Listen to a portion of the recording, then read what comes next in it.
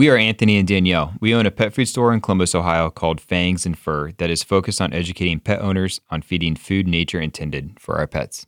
You can find us on Instagram at Fangs and Fur Pets or Facebook at Fangs and Fur. If you want to send in a question for Anthony to answer at the end of each episode, message us through our website at fangsfur.com. And if you like what you hear, please subscribe to our podcast, follow us on Instagram, Facebook, and leave a review. This is the Fangs and Fur Podcast. You asked, we answered. On this week's episode, we have some burning questions that came in from our amazing customers. Stay tuned for Anthony's expertise and insight coming up right now.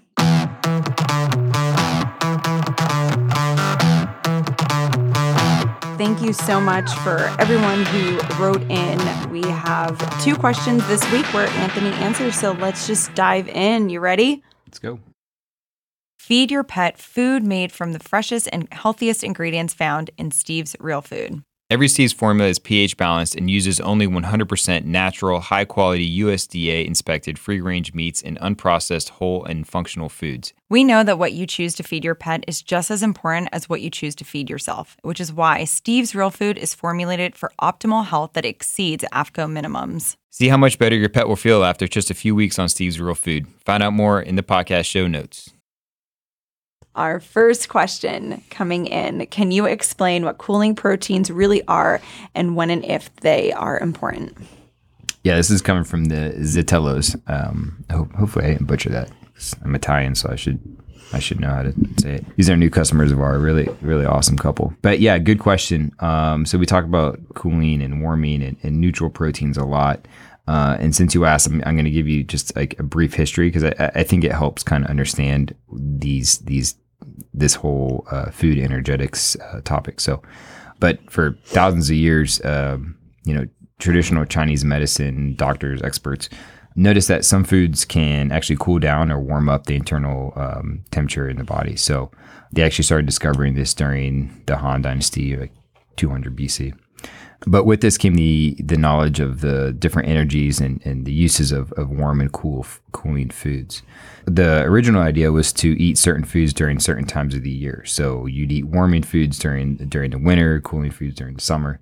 But then they also started noticing that they could use this idea to help treat different health ailments. They noticed that in some people, there's an imbalance of energy. So some people ran hot, others cold. But I can take Arthur, for example, Ella's dog. He's a all black pit bull. So cute. Very handsome boy. But when he eats certain proteins, you can feel the heat on him. Like you can physically feel it. Like if he eats beef or, heaven forbid, if he ate venison or lamb, he'd be really, like you can feel the warmth. So by nature, he'd be eating cooling proteins. But yeah, so, by using these warming and cooling foods, you could create a balance within the body. This is kind of like the yin and yang effect. It's also important to note that in traditional Chinese medicine, the liver is actually considered the body's driving force, the source of qi in the body. And so with the liver being the body's life force, there's a really strong emphasis on the liver and making sure that it's balanced. So I'm getting to your question here. So if your dog is having an allergic reaction, the liver is running hot. It's overheating. And this creates a buildup of phlegm in the body, which then affects the dog's skin and coat and behavior as well. So if your dog is having itchy skin and redness and a greasy coat, we want to be feeding cooling proteins. So the yin foods, the yin to the yang. So this would be like duck and rabbit, sardines, pollock, milks, kefir, water. All these things are considered cooling, and they'll help decrease the body's temperature. For healthy animals, your normal dog or cat, you want to be getting a good balance of all these proteins. So I think sometimes there's too much of an emphasis on cooling proteins. We just want cooling proteins. But I think we want a good balance. Like you want to have, cooling and neutral and warm proteins, depending on time of year and different things going on. But I think a balance is really important. So warm proteins aren't bad, and they can actually be really beneficial for some dogs, especially pets that run cold, the ones that seek heat, snuggle bugs, ones with cold noses and ears. Dogs suffering from arthritis can, especially, arthritis that's affected by cold weather, these dogs can really benefit from warmer proteins.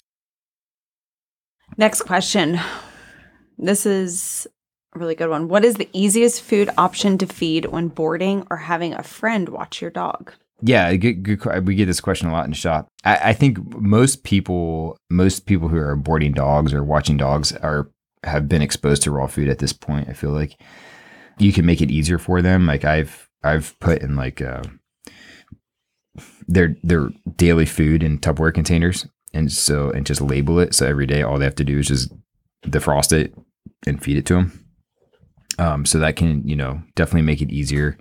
Sorry, this question is from Barry the Wire Hair and also Karen. 2 people asked this question. So yeah, so most people, who have boarding facilities or trainers who are also boarding dogs, like, first of all, they're usually, especially the trainers, they're usually feeding raw food anyway. So they're because they're used to it. They're used to it. So at this point, I'm pretty sure they've handled raw diets. I don't think it's nothing new for them. Yes, you can, like I said, you can portion it and separate it by day to make it easier for them. And this is a good argument for feeding your dog once a day, because then it makes it especially easy for the people watching your dog, because they just empty the contents of the Tupperware container and on the platter, and that's it. They're good for the day.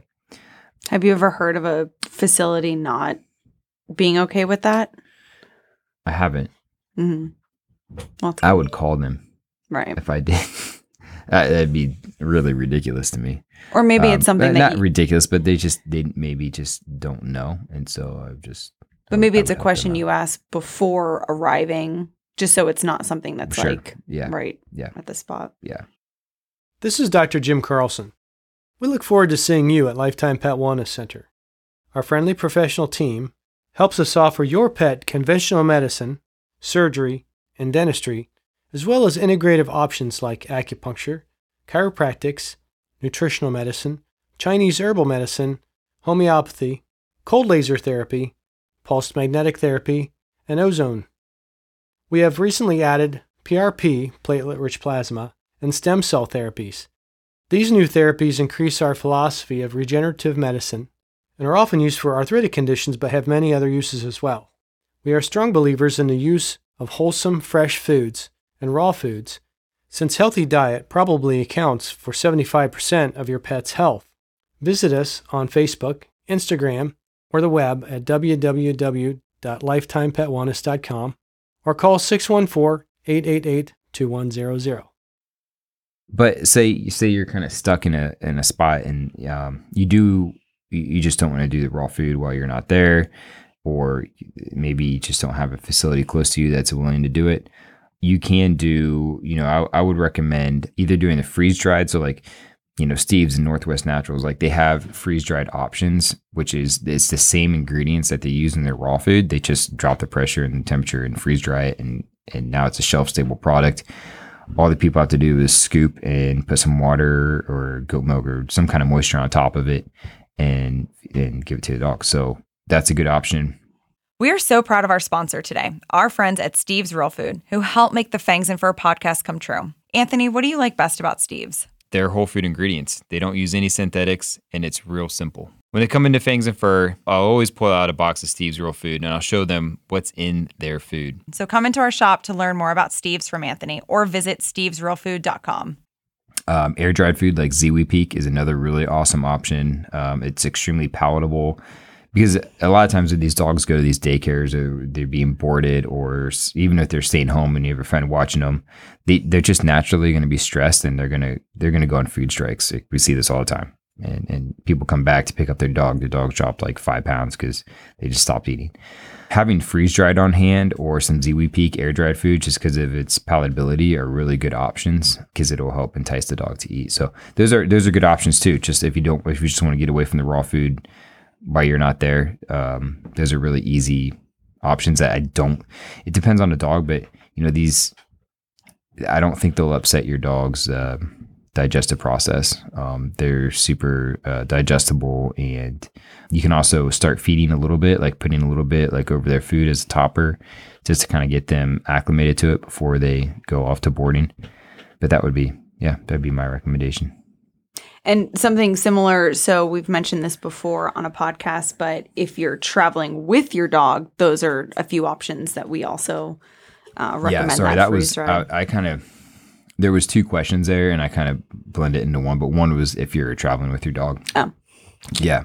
And so we went to Michigan not too long ago and I just packed a freezer full of raw food because I'm, weird. But for most people, they probably just get the freeze dried or the air dried food, especially if you're going like a long distance or you're flying or something like that. Then I would recommend doing that. Or I help people a lot by just say, hey, where are you going? You're going to Salt Lake or you're going to, Jackson Hole. I don't know.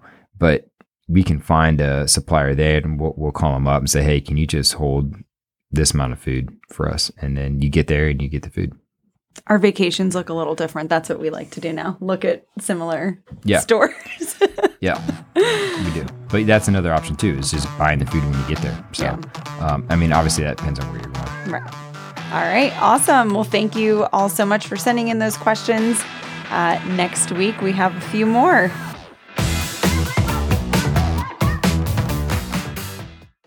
The views and opinions on this podcast should not be used as an alternative to veterinary advice. We always encourage you to seek the professional advice of your vet. Before starting a raw diet, we encourage you to ask lots of questions, do your research, and speak with a qualified vet and or canine feline nutritionist.